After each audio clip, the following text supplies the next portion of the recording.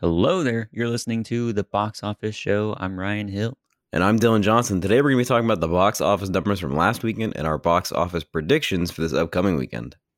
We will also be doing the second part of our director's analysis on Akira Kurosawa, focusing this time on some of his samurai films.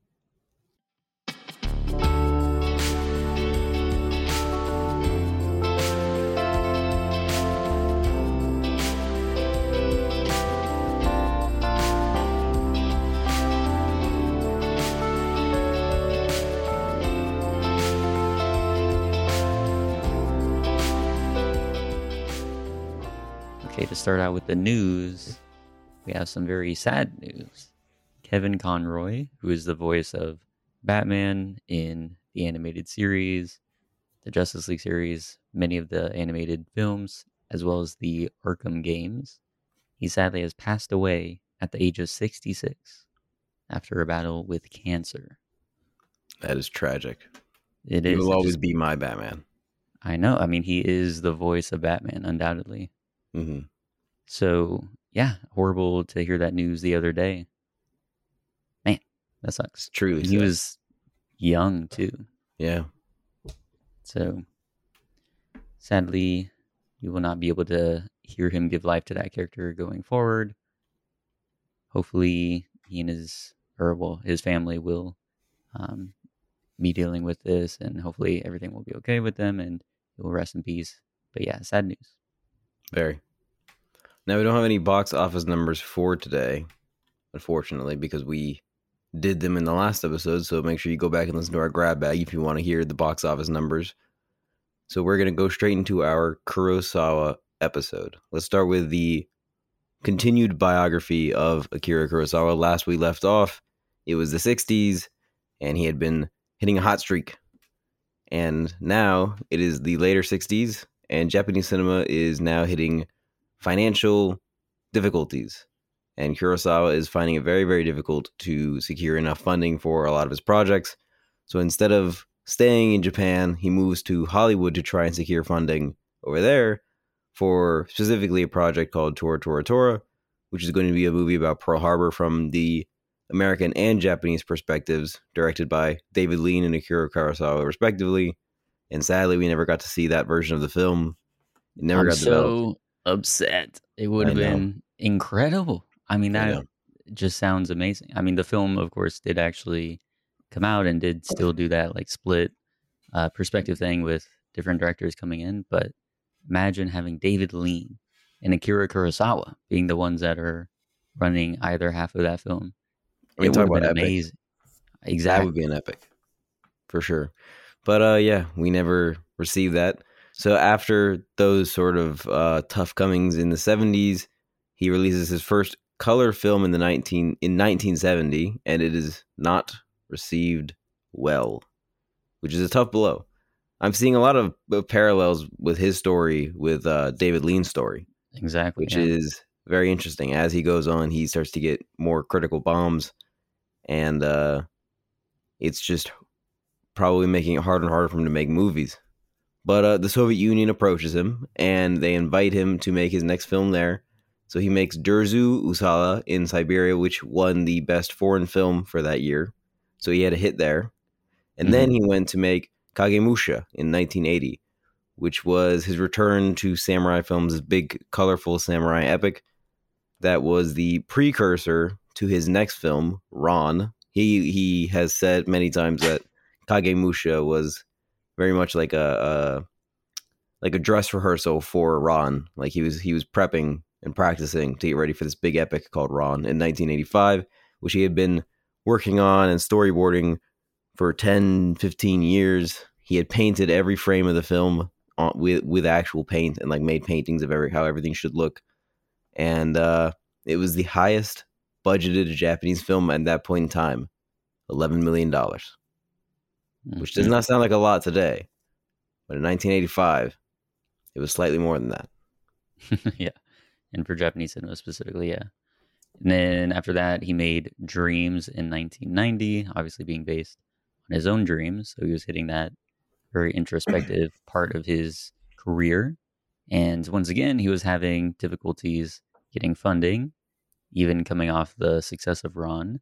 And so Steven Spielberg had to step in and help fund it by purchasing distribution rights internationally. And around that time, he did receive the Lifetime Achievement Award at the Oscars. So he's still being very much appreciated for all the contributions he's made to film. But even so, he's finding it difficult to continue to make work. But he is still committed to doing that. He made a couple films after Dreams, and he continued to write even more films, even though once again they weren't as well received as his peak and then his sort of renaissance in the 80s. And unfortunately, he slipped and broke his back in 1995. And so that effectively ended his film career. And then a few years later, in 1998, he died of a stroke. And the final screenplays that he had written, After the Rain and The Sea is Watching, were turned into films after his death, in a sort of memoriam for him.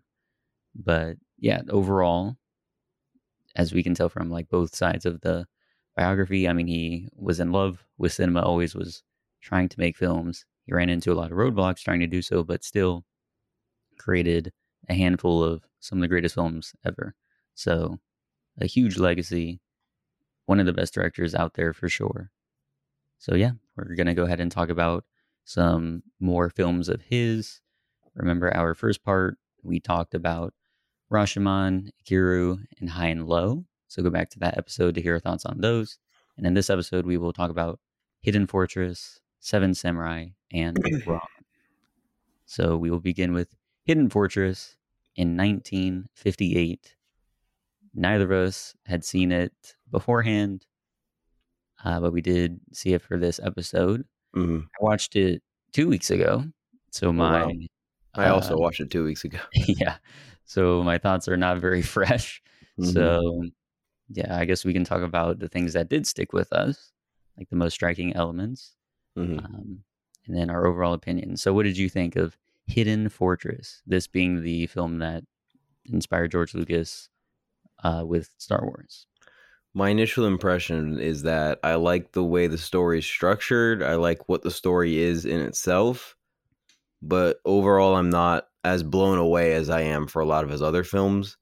It's definitely like, it's entertaining and it's fun to watch and it's funny at certain times because this is, more of a clean cut action comedy kind of thing, as well as having certain dramatic pieces. It's not as serious as a lot of his other films.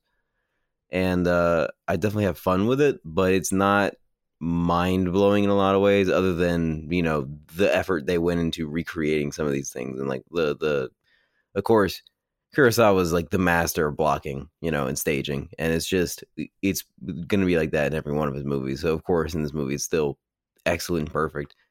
It's clever at times and it's fun at times, but it's not ground shaking and it's not changing me completely as a person or anything.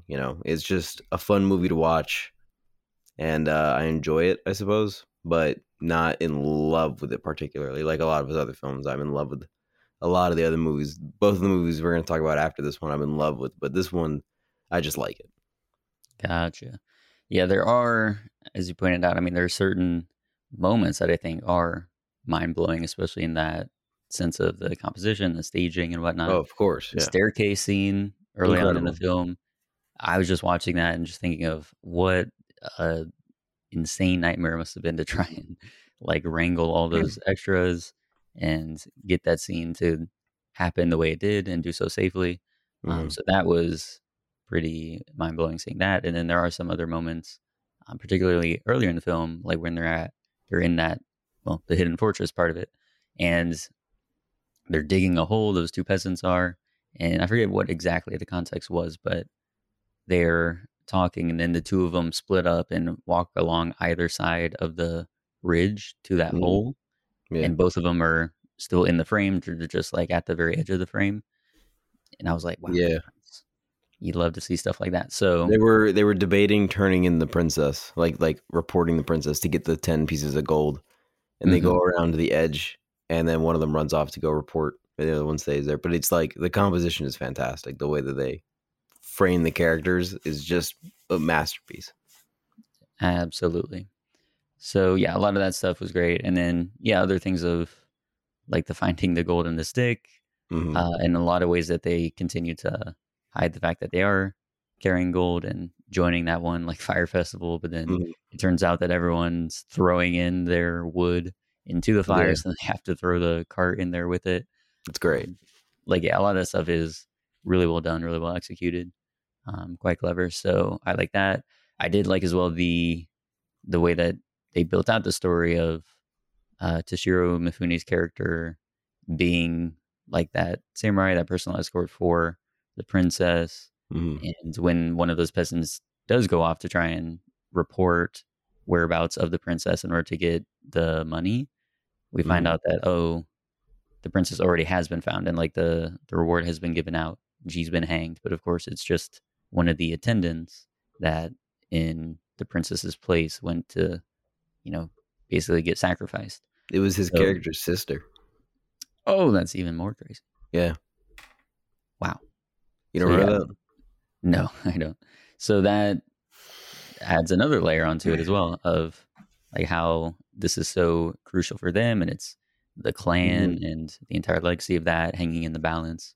And then for the peasants, it's constantly them Hmm. just trying to make off with the gold at certain points whenever they can. Hmm. And that's a place where they try to mine a lot of the comedy for it. And there's a lot of physical comedy too, with them trying to climb up the rubble that's along a particular hillside, and they're not able to do it, so they keep just slipping down. So Hmm. we see a lot of that stuff. I will say though, it did ultimately become annoying of how often and how many times they kept trying to just like turn to their greed and trying to get the money It and was not definitely actually. like the lesson they're trying to give of like not being greedy and like having that be a part of the story was definitely hit on the head way too many times, and it definitely became frustrating watching them constantly jeopardize the mission just to get literally like maybe 5 more pieces of gold on top of the 100 that they already have. I know, yeah. So that part was a bit frustrating. And the idea itself, which you already anticipate from the very beginning of that idea of, okay, they're going to learn to like put their focus into a higher cause rather than just getting as much gold as they can. You see that that's coming, but yeah, the way that they go about it, I mean, I feel like they just Yeah. too often do they backtread and again try and get whatever additional piece of gold they can when they already have so many, and it's like, yeah, it feels like it's too much. Yeah, Like dude, I when they're wish they would have walking away from streamlined the it. fire pit and their backs are still covered in gold, and then they go back to get like literally 3 pieces more, and then they get caught and it ruins everything. Hmm. That was very, very frustrating to watch. For sure. Yeah. I do overall the fire festival was an enjoyable scene, I thought, and I Oh did yeah. like how the princess, like she really enjoyed that, even though this is like a festival being put on by the enemy clan, I believe the Yamana is what it was, Hmm. maybe. No clue. Yamada. Something like that. Um and then she is able to like sing that song later on when they're captured, and then that is part of what triggers the one guy to help them escape. So I do like how that came around. Um, and ultimately, yeah, just the fire festival itself, the way that all the dancing was going on, and the way that we're traveling with them as they're moving through that circle. Again, it's really well done. I mean, he has an incredible visual eye, Kurosawa. Hmm. So Yeah. yeah, that stuff was great. But yeah, I like any other? the spear fight that Toshiro Mifune character has with the general character. That was Mhm. great. The way that that was filmed and the way that they went about it and the choreography between the two of them is fantastic. Yeah, I did like the choreography. I like how they would go through the banners every now Hmm. and then he would constantly be like taking down the banners, trying to egg them on to come through. I did like that Hmm. stuff. Yeah. But overall, I just wish it was a little bit less frustrating with those two, the C3PO R2D2 characters being a little greedy and obnoxious. But Hmm. I do like the story being from mostly their perspective. I just wish they had more to do other than be greedy. Like I like what George Lucas did with Star Wars putting it also in that character's perspective, but then making them less obnoxious and more likable. Right. I feel like the story works better that way. But, it still works decently well here. I will say about the princess in this movie, she is great. I think her character is really well done. I think she really well performs in the character. And I think it adds a lot to the story, her presence. I agree. All right. So what I didn't put anything for our out of 5 rating. How many gold sticks out of 5? I give it a 4. I'm also giving it a 4. I think the Yeah. first like hour or so, like when they are in that hidden fortress bit, and then when they leave that, and the few members of the clan are staying behind in order to, Mhm. keep that clan occupied, and then give the message that they've finally taken the fortress. Mhm. I think all of that was really well executed. Yeah, I thought And it I was think a great. lot of what comes after that is quite good too, but I don't think it quite lives up to that part of it. Yeah. So that is part of what weakens it in my estimation. But overall, it is still a really solid film. So yeah, I'm giving Yeah. it a strong 4. I will give it a strong 4 too. Now let's move on to Seven Samurai, which was made 4 years before The Hidden Fortress. It was if Rashomon is what put Kurosawa on the map, Seven Samurai is what made him like a legend. This Mm-hmm. is his probably best well-known film and the one that he is praised for the most, I would say, is Seven Samurai. It has gone on to affect almost every filmmaker that has ever worked after him. It is just a phenomenal film. Ryan, was this the first time you'd seen it? It was. What was your impression? So I think it's very good. I'm not sure that it meets the expectations that I had going into it, knowing that this Wow. is like hailed as one of the greatest films of all time. It's obviously considered his magnum opus. Hmm. I did also, the viewing experience for it was not the best. Oh, what happened? So just a whole bunch of stuff. But I had to view it in chunks of 3. Oh So I no, you had wasn't to able break it to up? view the whole film. But yeah, I had to break it up. Oh And I no. intended to just break it up into 2, but it had to be broken up into 3. And so obviously that has You had some to watch the impact. whole thing all at It is once a without very long stopping. film, though. It's very long. It is, but And I think it's one of those good long movies to me, at least. In the right. same way that Bridge on the River Kwai or Lawrence of Arabia is like a good kind of long, and not like Doctor Zhivago, which is a bad kind of long. Mhm. I would wager it could have been trimmed down. I don't think it needed to be this long. I disagree. But I'll fight you on that. but yeah, I think overall it is really solid. I mean, there's a lot of great stuff that's included in here. Like I noted some of the things that really fascinated me and took me, like Hmm. Kiki Chuyo, butchered the name, I'm sure, but Toshiro Mifune's It's character, Kikuchio, isn't it? I think Kikuchio you could wrote it be, down wrong. it's possible. It's So Kikuchio.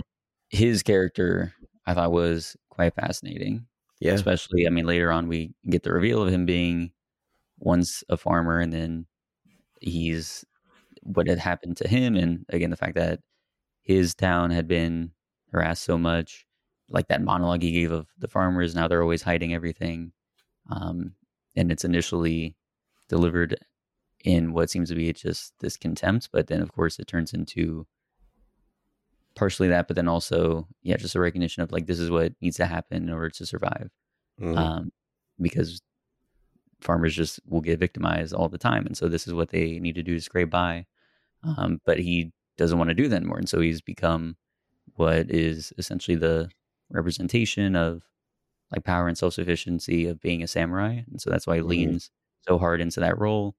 But of course, he's not quite able to be the true like representation of samurai, and so that's why he's partially set off from all those other samurai that are in the bunch. Hmm. So I think that whole approach to the character is just extremely fascinating, Yeah. uh, and obviously well performed. With Toshiro Mifune being in the role, again, we talked at length about his screen presence. So yeah, he gives an amazing life to the film, I think. Hmm. It was great. And there were other moments. I believe Shimada was his name, the main samurai, the leader, Yeah. who in our introduction to him, he shaves his head and puts on robes of a monk so that he can go in, fool the person that has captured a child so that he can end up saving him. It's And the awesome. whole town is watching it go on as well. Like, that's a great sequence. I think that's probably part of why I wasn't as huge in this film as I'm sure you are and many other people are. Hmm. I think there are a lot of just great scenes and Sure. sequences, but again, I'm not sure that all of them are needed to be threaded together in this 3.5 hour film. You I'm don't not think sure the story all of works together them. well? I don't think they all coalesce in a way that like truly becomes more than the sum of its parts. I disagree. Well, go ahead and talk about all your praise for the film. Let me know why you adore it so highly. I would say that I love the length because it definitely takes place in pieces for a reason. I think it's about like emphasizing how difficult it is to gather a team of samurai to do this job that is not worth the job that it is, and then showing like the honor it takes, or even like the extreme lengths that these samurai are in at this point to be willing to do something so crazy for so little because all they're getting is food. So you have the samurai who are doing it for honor, and then the samurai who are doing it for uh like the desire to actually eat food because they are poor, and then you have Kikuchiyo who's doing it for his pride and to like show off that he is a samurai. And you have all these different characters coming together, and you need the time to really flesh out the characters, some of them less than others for sure, but I would Yeah. say that they do flesh out who these characters are somewhat entirely, except for the one, what is it, the one bald monk who doesn't die, or the one bald samurai who doesn't die. I feel like he's the only one that doesn't get fleshed out enough. Hmm. You know what I mean? He's the one that's Yeah. bald and clean shaven. The bald one that has the beard, his name is Gorbe. I feel like his character's fleshed out enough to be like a sidekick to Shimada, of being like that assistance to him in developing the team and keeping them together. But the other bald samurai, for sure, he was the only one that I felt like there needed to be more story for, that they didn't fit in for whatever reason. But there's 7 of them. You can't expect it to be done flawlessly for all of them. I Hmm. also feel like it's beyond just combining these characters and then putting them in that presence of being in the village and trying to protect it, and then the intricacies that go with it. I feel like it's also, outside of the story, just like exemplary when it comes to the filmmaking and like how it is made and like how it is shot for the time, especially the coverage that they get, the way that they've edited it together to make it so flawless, and then the staging on top of that, I think is worth study alone.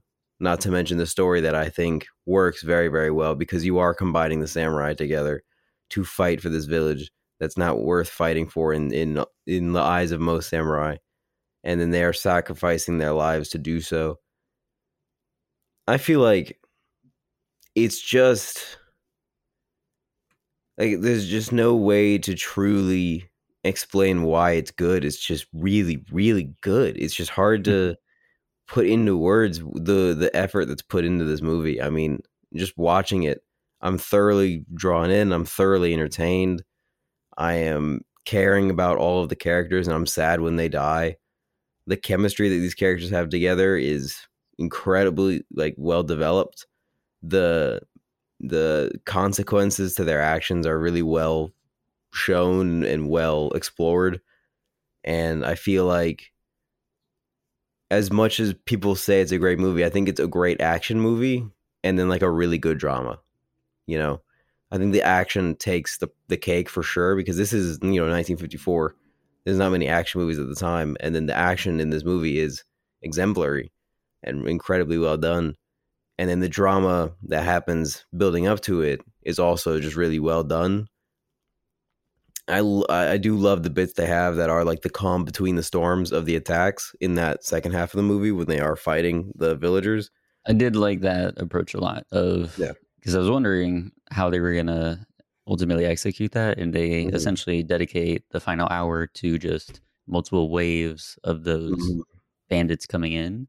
And then yeah, you do get those quiet moments in between where, and I really do love that part where Shimada's like on the banner, he's crossing out the enemies that they've taken off. But there's Yeah. that one moment where he's like, okay, there's only like 14 left, but these last 7 came at a high price. Because Yeah. that's when they started losing villagers and one of the samurai at that point. And so I was like, that stuff I thought was really well done. Instead of just having it be one ultimate battle that's drawn out for 30 minutes or whatever, Hmm. they send it in waves, and then we get to see the the initial high of them, like okay, they were able to Yeah. successfully defend and keep the bandits away. Like they attacked Hmm. from 3 different directions, and they got pushed back on each of them. To later on, once they start suffering losses, Hmm. how the morale sort of goes down, and they have to Yeah. fight to get back on the plane of like, okay, we need to fight, we need to continue to defend ourselves, even Yeah. though we've already lost some people. I would argue that I think the reason you don't like it as much is because there's not one overall big theme that's trying to tie everything Okay, together. calm And down. that, I don't think the I you mean, are right that overall things like that make will pitch up a film basically in terms of my estimation of but I'm saying that's why whether you I don't liked like it. it as much. I'm not sure that that's exactly why. Like you Well, mentioned, the action it's is true one of that the there things is that not. It's true that there is not one big major theme for the movie, correct? sure, but And it's I mean true that there you are prefer that in a little. movie, and you like movies more when that happens, correct? I'd say I do love when there's a strong theme. It doesn't necessarily mean there has to be only one pure theme that everything is connected to. I Sometimes agree, but that you can do really be enjoy that. better. You But if have there really are enjoyed that in the past. little themes sprinkled throughout, which I'd say this one does a lot with like certain characters, like with Sure. Kiku, not even Kikuchio. Tsushiro Mifune's character, like that one in particular. And then with the young samurai, we see him also going through a similar but different approach to that of like, okay, becoming a man, becoming a samurai, what Mhm. that means. We see him looking up to that one particularly noble samurai. So like there are those things sprinkled out Yeah. throughout it, but yeah, I wouldn't say that's the sole or major reason why. I mean, partially, I'd say I'd a lot say of it's it a is I was just part. disengaged because again, the viewing experience wasn't as great as it could have been. And then Perhaps you that's bring why. up the action as well. I'm not sure that I would agree of it being like a truly phenomenal action for the time, sure, but I I think disagree. there I was think it still. works on multiple levels. The way that he's like using the elements, like the natural elements of the wind and the rain in a lot of these scenes to really pitch up the tension and I to agree with that. Like, yeah, when it's raining at the end create. in the final confrontation, like the final wave, I think that works well. Of course, Mhm. I'm just saying it's not as clean. I would say all the action um, as I was hoping for going into it. Like there are I a lot think of it's times where I feel like it's very a clean. little muddled. I think it's very, very clean the way they go about it. I disagree. I think the way Sure. they're editing is intentionally in a stylized manner to emphasize the danger of, let's say, there is one of these bandits on a horse, and they let him in, right? They do the thing with the gate where they open their defenses to let one in at a time. You've got one guy on a horse. It's not that intimidating of a presence, but to these farmers, that is, deadly. That is scary.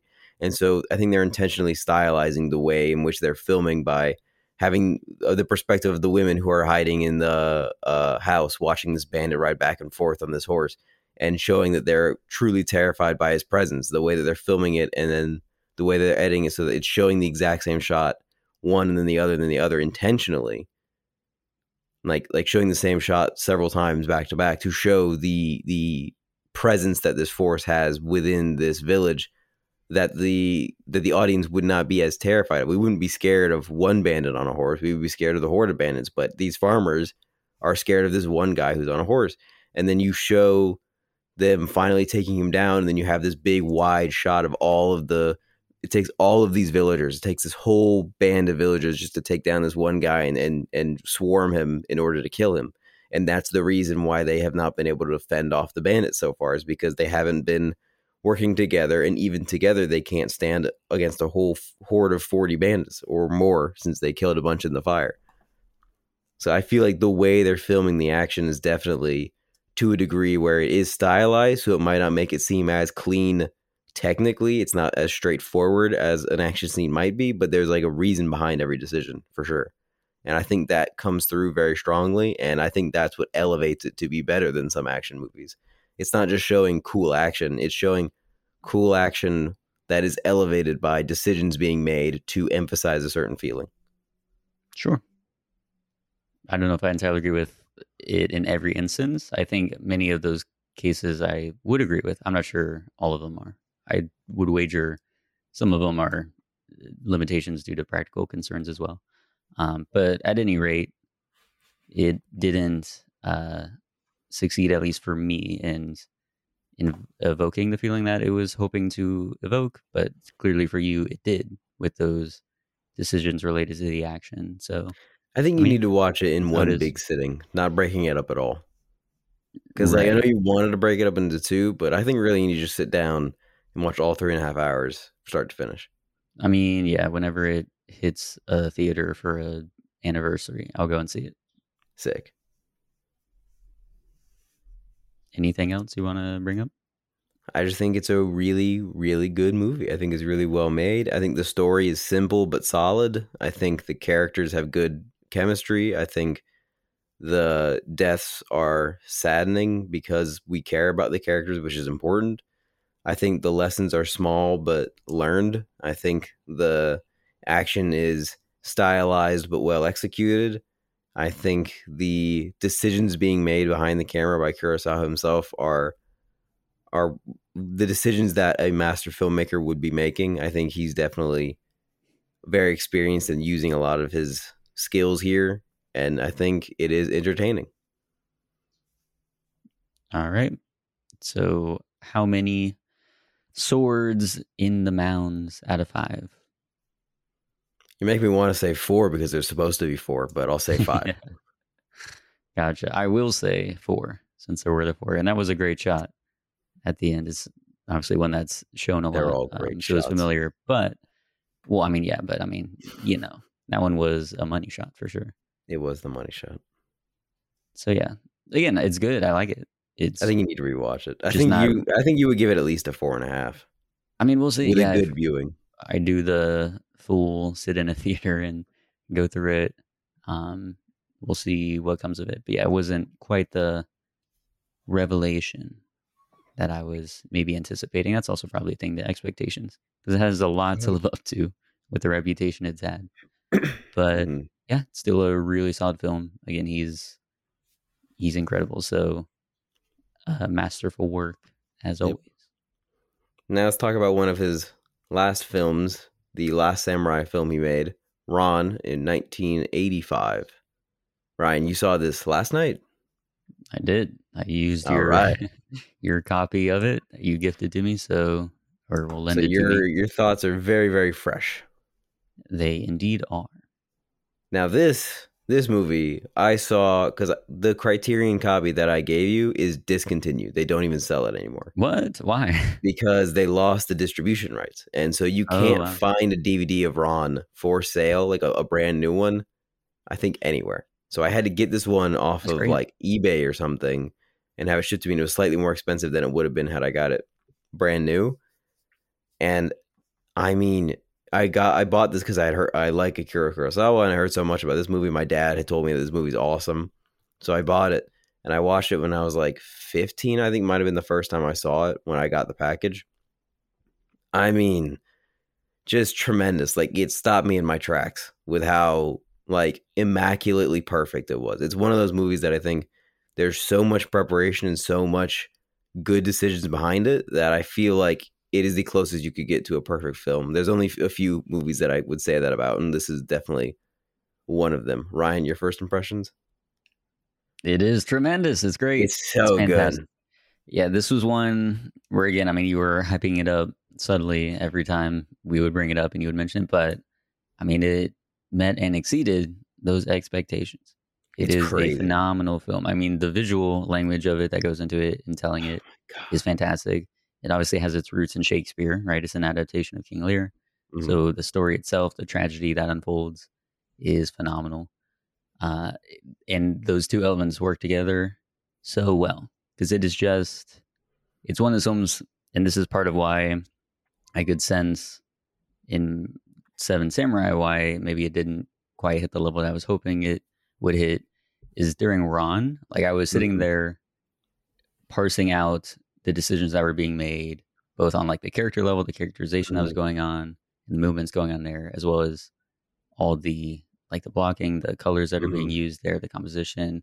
When we cut, because there's a lot of times where we're just sitting with a particular shot and the characters aren't moving around too much, and it has a sort of theatrical stage like uh, feel to it because we're just sitting Hmm. there with these characters.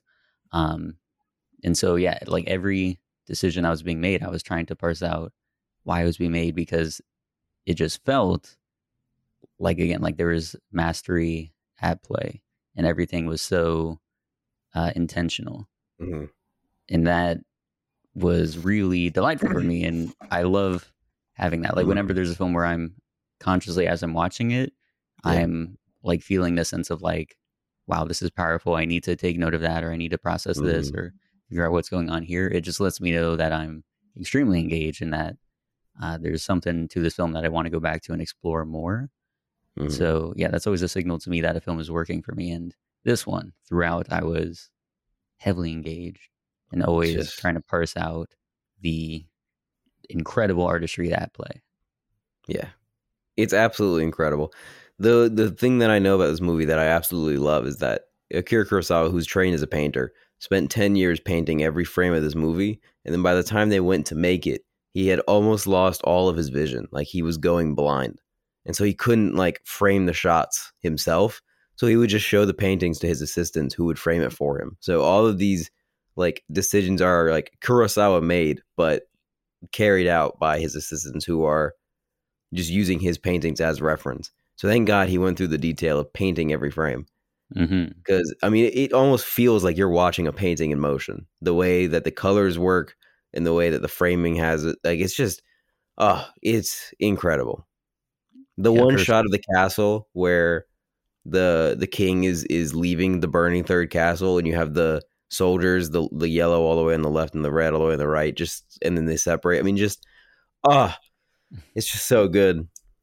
It's Yeah, just it's so good. fantastic.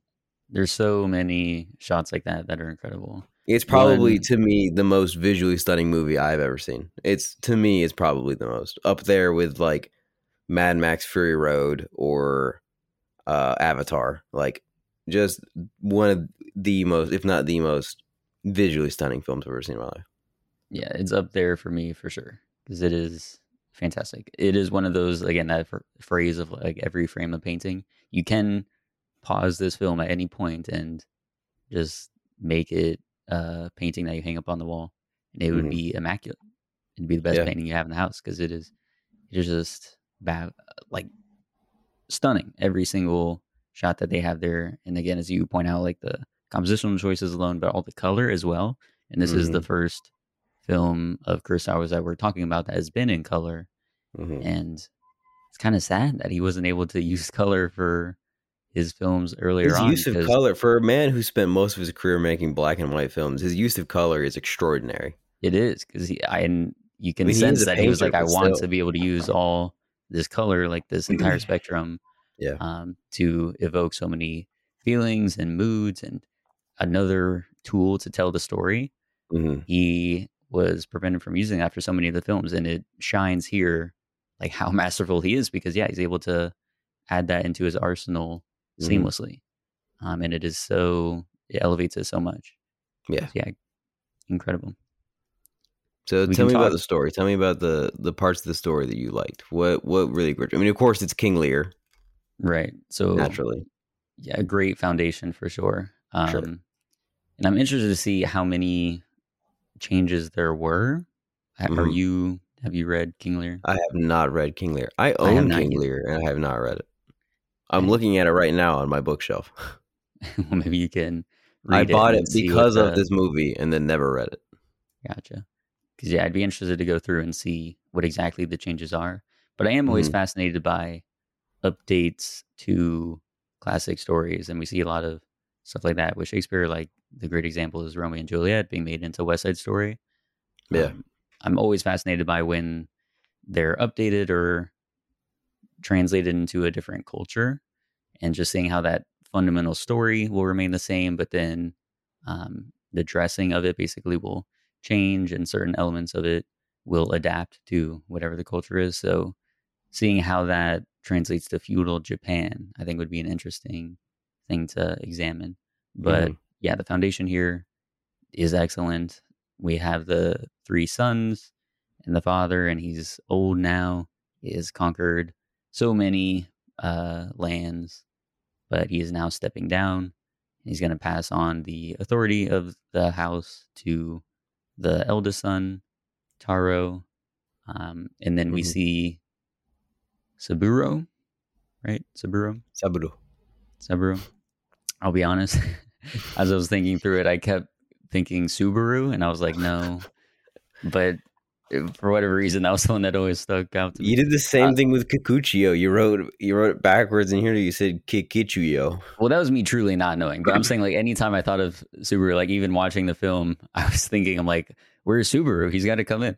It's like me So, with Charlie Crist and always thinking Chris Christie. exactly. Yeah. It's just Subaru. I don't know why, but it flows far more than Subaru. Or Subaru. So if I say Subaru, sorry, but I'm talking about the third son. So he uh, sort of rejects the father's announcement of stepping down, and he's the most outspoken about this. And the father's pointing like, "Oh, you're just being contrarian. Like, calm down."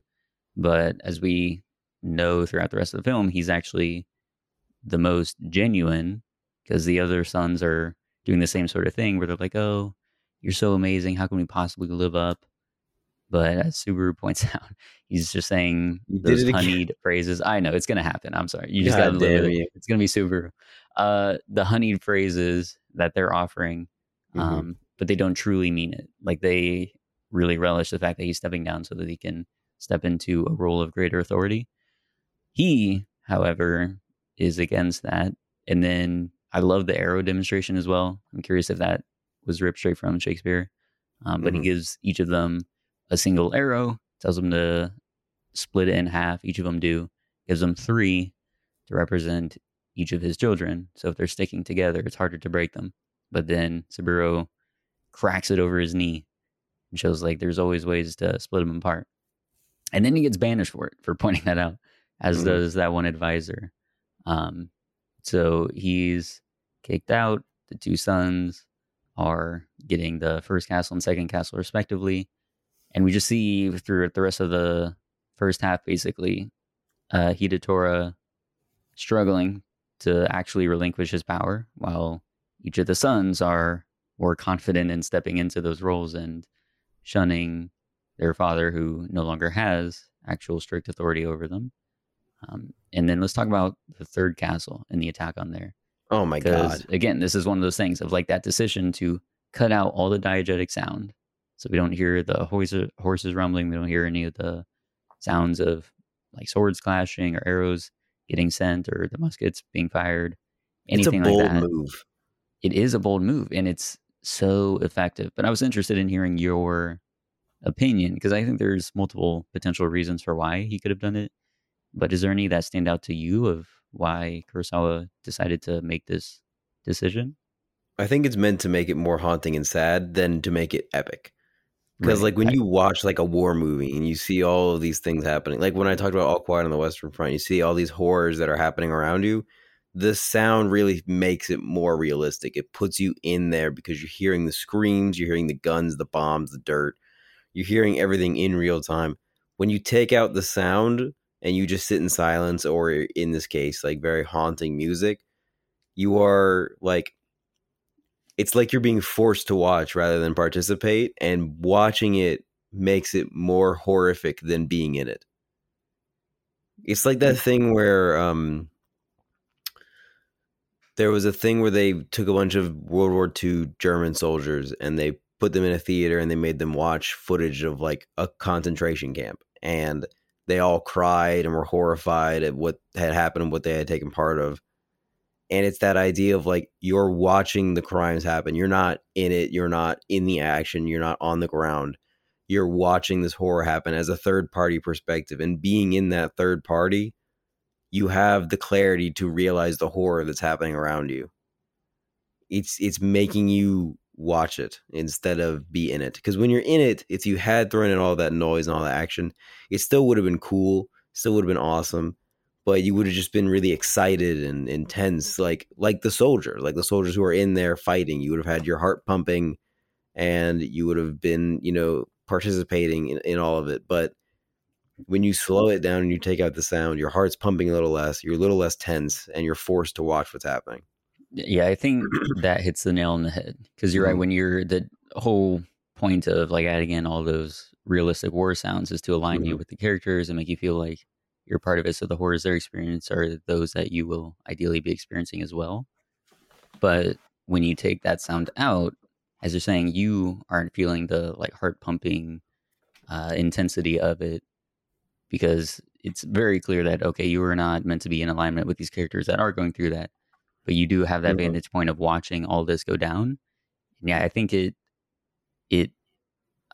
intensifies the feeling of the sadness that you're mhm, watching this go down. Like you're very distant from it, right? Because again, we're not hearing the realistic sounds that would be going on, but there's nothing that can be done to mhm, stop it. You're just being forced to watch it play out, and I think that helps to reinforce the fact that they're talking about the futility of this, of mhm, the war that's taking place, of family being turned against family just for mhm, power instead of like anything else. So it mhm. does help, I think, draw out that feeling of this is awful and horrific and it's pointless and Yeah. it's inhuman as well. And so we're not feeling those realistic sounds. Instead, we're just being forced to watch it play out in front of Mhm. us, Absolutely. wondering like why does it have to be this way? It doesn't have to be this way.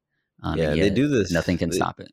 Yeah, they do this a lot in war movies. Like, if you ever see, like, they do this in Saving Private Ryan, where there will be a moment where the character's in battle, and then a bomb will go off near them, and so they'll have the ringing in their ears. And the reason to do that is to cut off the sound and only have this ringing playing, so that you are now a viewer like the character who's viewing what's happening and feeling futile and useless and separated in a way from the Hmm. events that are going on. So, like, it is an intentional direction that a lot of people do in war movies. This is definitely like taking it to a whole new level that makes it even more horrific. Absolutely. Yeah. And then you point out as well, the score that's being played is much more haunting, more low key than some like huge, exhilarating orchestral piece that's made to be epic. So I think that decision is also an extremely good one. And then we have, well, again, talking about the like visuals, which are off the charts insane. Hidatora is just sitting there in a trance as the flaming arrows are flying through. So beautiful, so amazing, Oh and yeah, evocative. And then you have incredible. the sound does return when Taro is shot. And And that's so the I think other thing that they do is they use the advantage of it being quiet to make his death more shocking. He is absolutely, now and it in. He works. is It's now. so effective. Yeah, he's in the. It has a low shot and makes him look big and tall. And as he's standing over this burning third castle, he is now the ruler of these lands, undoubtedly, because he has beaten his father. And then, bam! The sound comes back. He's shot. He's dead. He's done. Hmm. It's brilliant. It The is choices absolutely are brilliant brilliant here. for sure. So yeah, I was amazed when that happened too because didn't see it coming, and that's part of what they're doing. They're lulling you into that sense of again, you're just watching from that third person Hmm. vantage point. You're unable to prevent anything. You're seeing the futility, uselessness, the horrific bloodshed that's going on. Then all of a sudden, we're smacked in the senses when the sound returns and he is shot and dead. And then now we're thrust back into hearing all of those sounds and watching it still continue to play out. Since it's not even over once that occurs, the bloodshed continues needlessly. So, yeah, incredible choices being made there. Really effective. Definitely worked for me. And One then hundred later percent. on, we see just another incredible, beautiful image of those moving portraits when Hidatora, the jester, and the advisor are in that field, Oh my and god. it's the long grass is being swept by the wind, Hmm. and whatever they did to get that shot is incredible because it looked like it was about to storm out there, but they were like, "Quick, we need to get out into that field as the wind is coming through." because it would be an incredible shot, and it certainly is. Um, Yeah, it looks amazing. mhm. So I also think the whole decision to visit the blind man, which does feel like Hmm. a very Shakespearean thing to do, Yeah. this man that had his eyes gouged out by Hidatora is now living in this humble shack alone in Hidatora as he's suffering from his madness and becoming more senile, is having to be tended to in the shack. And of course, that revelation of, oh, this is a man that I had done that horrific thing to. He's being confronted with the same horrors that, he inflicted on so many people, and seeing the Hmm. consequences of that after he just, suffered the same sort of feeling of being attacked and kicked out of his home and his castle and witnessing him burn down and all of his men around him die. Hmm. He's now seeing a man who also faced all of that and is unable to see, and yet is either begrudgingly or out of some sort of sense of just wanting to be a better person, is providing some sort of assistance to him, or at least holding his tongue and not lashing out at him, as I'm sure he Hmm. probably would like to do. So that stuff is just, that's incredible writing. You love to see it. Classic stuff. Hmm. Really well done. What do you think about Lady Kade? So this character, very fascinating. And I was hoping they were going to go for this sort of thing of someone like pulling the strings in the background for their own purposes and being very nasty and vicious. And they went so far with it. She is so awful, but She's so great. smart and compelling. It's amazing to see, yeah, the way she's able to, as they point out many times, like put her spell on Jiro and Taro, and be the thing that is picking apart at this family at every turn she can in order to exact revenge for, again, her family being attacked and killed, and her being forced to marry the son of the person who did all that. So it makes sense, like, why she has these feelings of Yeah, hatred toward his she got family, righteous motivations. Yeah, for for sure. sure. But then, of course, she takes it too She far goes with crazy with it. Lady Sue. Um, that was just so hardcore. I was like, look, you don't need to, ask for her death. You're already getting him to divorce her. Why you got to kill her? Because she suffered the same thing that Kade suffered as well. Like, her family was No mercy, I torn guess, apart man. and murdered. Yeah, apparently. And she does point out, she's like, oh, I only care about myself. Like, she verbalizes that. So it is clear that she's just doing what she can to propel herself into the best possible position so that she can do what she needs to tear apart this family. Or at the least, if she can't do that, then she'll remain in a position of authority and privilege. So she's not, suffering a Yeah. horrible life. But Hmm. yeah, hardcore to go after Lady Sue like that. And I do think the whole bit of, it was such a good line and good delivery too when she's asking about the salt. Do they have salt at the second castle? Good. You'll need to use that for the head when you bring it back here, because otherwise the heat will like make it decompose and it'll be disgusting. And someone as beautiful as Lady Sue shouldn't suffer that. I was like, wow, she's so cold and calculating, It's and it's such great. a great, like, that whole execution and idea conception there was fantastic. And Awesome. then later when he brings back a fox head statue, Oh, it's so good. yeah, and then does that whole thing of, you got to be careful, these foxes are out there and they're deceiving humans. So good. You just love to see it. So yeah, that stuff was fantastic. And then with Saburo, nailed it. Saburo, he arrives and his army is standing off against Jiro's army, and then of course those other two lords show up, so they're waiting Hmm. to seize the opportunity of, again, this family tearing itself apart. And then the jester comes up, tells them about Hidatora, and then Saburo goes and tries to meet with Hidatora, and then they Yeah. have their Shout out to the conversation. jester too. I love the jester. Yeah, the jester was great.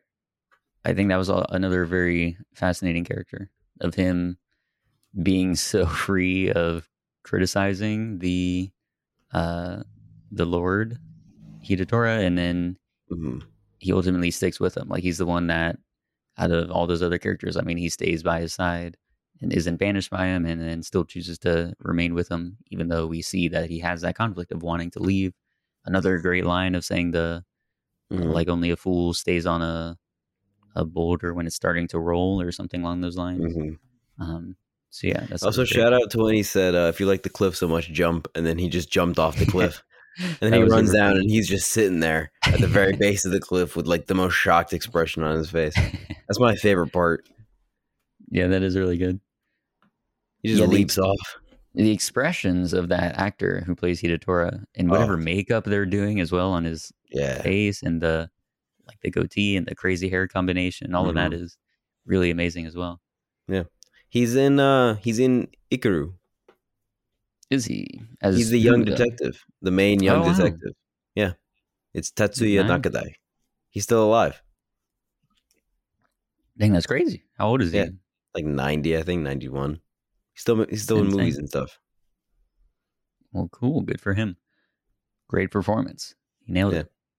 So yeah, we have Subaru and Hidatora, and they have that conversation. We see Hidatora begging for forgiveness and realizing the error of his ways, and so they're able to reconcile. And then that scene of them on horseback, where Hidatora is talking about just wanting to have that conversation with his son. That's like all he wants to do, which again connects back to what we heard at the beginning when he was saying, "Oh, you're so contrarian and willing to like be so outspoken in a way that's out of line Hmm. because I favored you out of the other kids." He was saying like he spent too much time with him and it made him soft. So we do see like they had the strongest connection out of any of the family members, and here they're able to reconcile, and he's going to go bring him back to his castle, and they're going to be able to live together. And then he gets shot. Subaru gets Ah, shot. So sad. We don't even. I don't even think we saw who the no, sniper we do. was or what became of him. Oh, we It's did. just because you remember when Jiro's like, the first person who kills Saburo is the hero of the day, and then like the bunch of people run off. You see them running away again after they shoot him. You did. Gotcha. Yeah, it's just a really quick shot, but damn, devastating. Hardcore. It's a quick thing though because you hear the gunshot and then he just slumps over and falls off the horse. Mm-hmm. Like you Very don't see sad. any bullet wounds or anything. He just dies. Indeed. And then Hidatora is mourning him, and then ultimately dies as well from the Hmm. grief. So yeah, Yeah. he suffered all of the stuff that was probably coming to him since again he was a brutal, vicious warlord. But in his final days, he sees his family fall apart, trying to kill each other, rejecting him, and then the one son that did care for him genuinely, and then was going to help protect him, he is slain right in front of him, and so it's too much for him, and so Tragic. he dies as well. And then we have the jester is cursing the gods, and the advisors is like, no, don't do that. It's them who are dealing with like tragedy because they have to see us constantly killing each other since humans are unable to live together in peace. And then that cuts to the first castle getting attacked and sieged. And then we see Mhm. revelation of Sue dying, like the head being Oh, brought. And then that cut to her in the field, in and the it's just her field. body. And Ooh, then like there's tragic. something laying over where her head would be. That's, of Hmm. course, decapitated. Great That's shot. insane. The advisor then goes and kills Lady Kade. And then we see the blood splattering on the wall, that Great. bright, vibrant red. And it's just sliding down the wall. I mean, so amazing again, the evocative Hmm.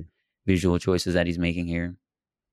And then we cut to Hidatora and Subaru being carried through that desolate field, similar to what he had said earlier in the film of his dream, what he was thinking would become of him. And in a way, it did. And we held on that shot for a long time too, of them just walking through that frame. Hmm. And it's quite sad. Again, just the Yeah. pointlessness of all these people dying, and for what? Same thing with Lady Sue, like her death as well, since she was by far, I mean, the most good person that there Yeah. was. I mean, she wasn't hurting anyone. We don't even see her like being vicious towards Hidatora when she would have all the right to be. Even he chastises her for that when they had that conversation. And then she gets killed when she's trying to go back and get Get his something food. and then return to her brother who's blind, who she's taking care of. And then she dies in this whole thing so needlessly. It's like, come on, man. You hate to see it. Yeah. And then that final shot Oh, of so good. brother, and the standing on that burned castle of his family with the sun setting in the background. He's all alone. He's like with his walking stick going towards the edge, and you're fearing that he's gonna fall off, which I would have been like, come on, everyone's getting killed at this. But thankfully, he doesn't die, but he does lose the scroll, which had the Buddha on it. Which was supposed to be the thing that was going to stay with him and protect him. Exactly. And then, of course, he's just left on those ruins alone, helpless, without his sister coming back. Tragic. True Indeed. Tragedy right here. Exactly. Just such powerful imagery as well of everyone got burned, everyone suffered, and for what? For nothing. For nothing. Just for people trying to grab onto more power.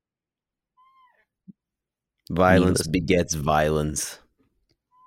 Exactly. And everyone suffers for it. So, yeah, it was a very powerful ending. An extremely powerful film. Again, just the story itself, all those performances, and of course, the visual look of the film, all of that was masterclass. Oh, just the best. Just Indeed. the absolute best. Just incredible. Indeed. Anything else you want to point out about this film? No, just if you haven't seen it, please go see it. Find it somewhere. You can probably rent it on YouTube. It's incredible. That is crazy that it's not being offered anywhere, because all the other, it's hard to find. Or most of the other Kurosawa films, I think pretty much all the ones we've discussed, there's problems on HBO distribution. Max. There's distribution issues with this one specifically, and Kagemusha just got a Criterion release recently. Cool. Yeah, it's the first Akira Kurosawa on Blu-ray, I think, is Kagemusha, but Ron is definitely hard to find. But I think you can get it on YouTube for $5. That might be the only way to do it. But I don't know how good the quality is on that. Anyway, if you haven't seen it, go find it, watch it. Ron is amazing. R-A-N, spelled like Ran. Ron is awesome. Any other thoughts, Ryan? That's it? No. What should we say for the star rating? Fox heads. Out of 5 fox heads, how do you rate this film? Oh, a full 5. Oh, me too. It's just the best, isn't it? It is extremely good. It's just, you love to see it. You love to see it. Flawless film. Just the closest you can get to perfect. Just amazing. That is our director analysis on Akira Kurosawa. We wrapped up both parts. Maybe one day we'll do a part 3 sometime next year. Perhaps pick up some of the leftovers we didn't get to. But anyway, for now, that's all the time we have. If you would like to give your thoughts on the show, you can email us at theboxofficeshowpod@gmail.com. Our main title theme for this show is Sundown by Joseph McDade. If you like the show, please give us 5 stars on whatever podcast app you're listening to. And be sure to tune in next week. Stay tuned.